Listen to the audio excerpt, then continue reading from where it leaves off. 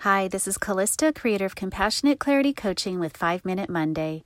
5 Minute Monday is my offering to you of a way each week to take 5 minutes to create space in order to create discovery.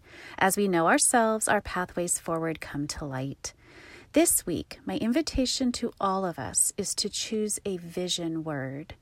I am considering now the onset of 2020, which I just love because of what it conveys in terms of 2020 vision, clarity of vision for the new year.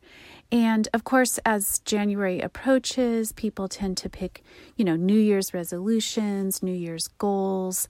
And I like to put a little bit of a twist on that. I like to go just a little bit broader and deeper and intuitive and in down into the self. Not that any of that level of goal setting is wrong. It's fine. It's beneficial. But this is just a little bit different. So please, what I'd like to ask you all to do for me this week is to roll around in the back of your mind, coming up with a word that would convey, or a phrase, but if you could boil it down into a word, that would be ideal. Pick one for me, please, that would convey what you would hope that this next year would entail for you, would encompass for you, would be a growth area for you, that would be reflected in personal relationships, that would be reflected in professional relationships, or perhaps, you own your own business. Perhaps it would be reflected there. And, it can be, it can be a broad word that to which really you understand what you mean by that word. So please don't limit yourself by too much specificity. One year I had a client choose the word compassion because they wanted to grow in empathy for others and in practicing taking up the viewpoint of others versus their own viewpoint. One year I had someone choose the word light because they wanted to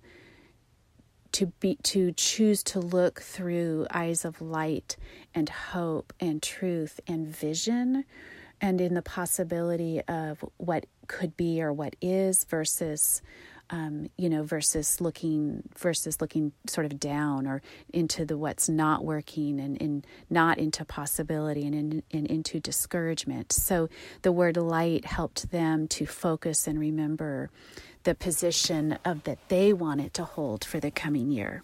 And I encourage all of us to do this because the power of choosing a vision word is really underestimated, to be honest. And so it's sort of magical. Pick the word and put it up on the wall. Put it somewhere where you can see it. And a lot of people that I work with, they'll put it in their closets because it's really private. So they want to see it, but they don't need the whole world to see it. It's for their process. But spend some time with this for me. So please be open-minded to this and let it roll around, because then you put that word up on the wall and then you leave it be. You think about it, you work on it to some degree, but there's also this subconscious, unconscious work that goes on once you set that intention and it is up on the wall. You will, and you work on it, but you don't stress out over it.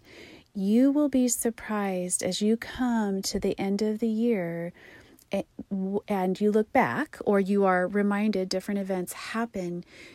It's quite shocking usually how much has changed and how much has transpired.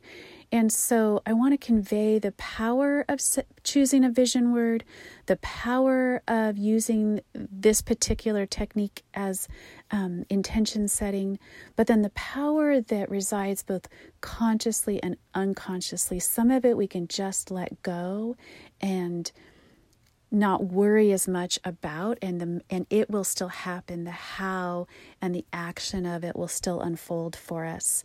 So tap into this for me this week. Think about it. Let it roll around. If it takes you a couple of weeks to come up with this word, that's okay. But it will be a powerful conscious and unconscious experience of intention setting for you for this coming year. And so I encourage you to use it as a practice as always with our 5-Minute Mondays, to create space and discovery within yourself. Thank you so much for listening. I hope this week this practice might resonate for you, creating new space for discovery. Until next time, may you be well. Further information about me or my coaching practice can be found at CompassionateClarityCoaching.com.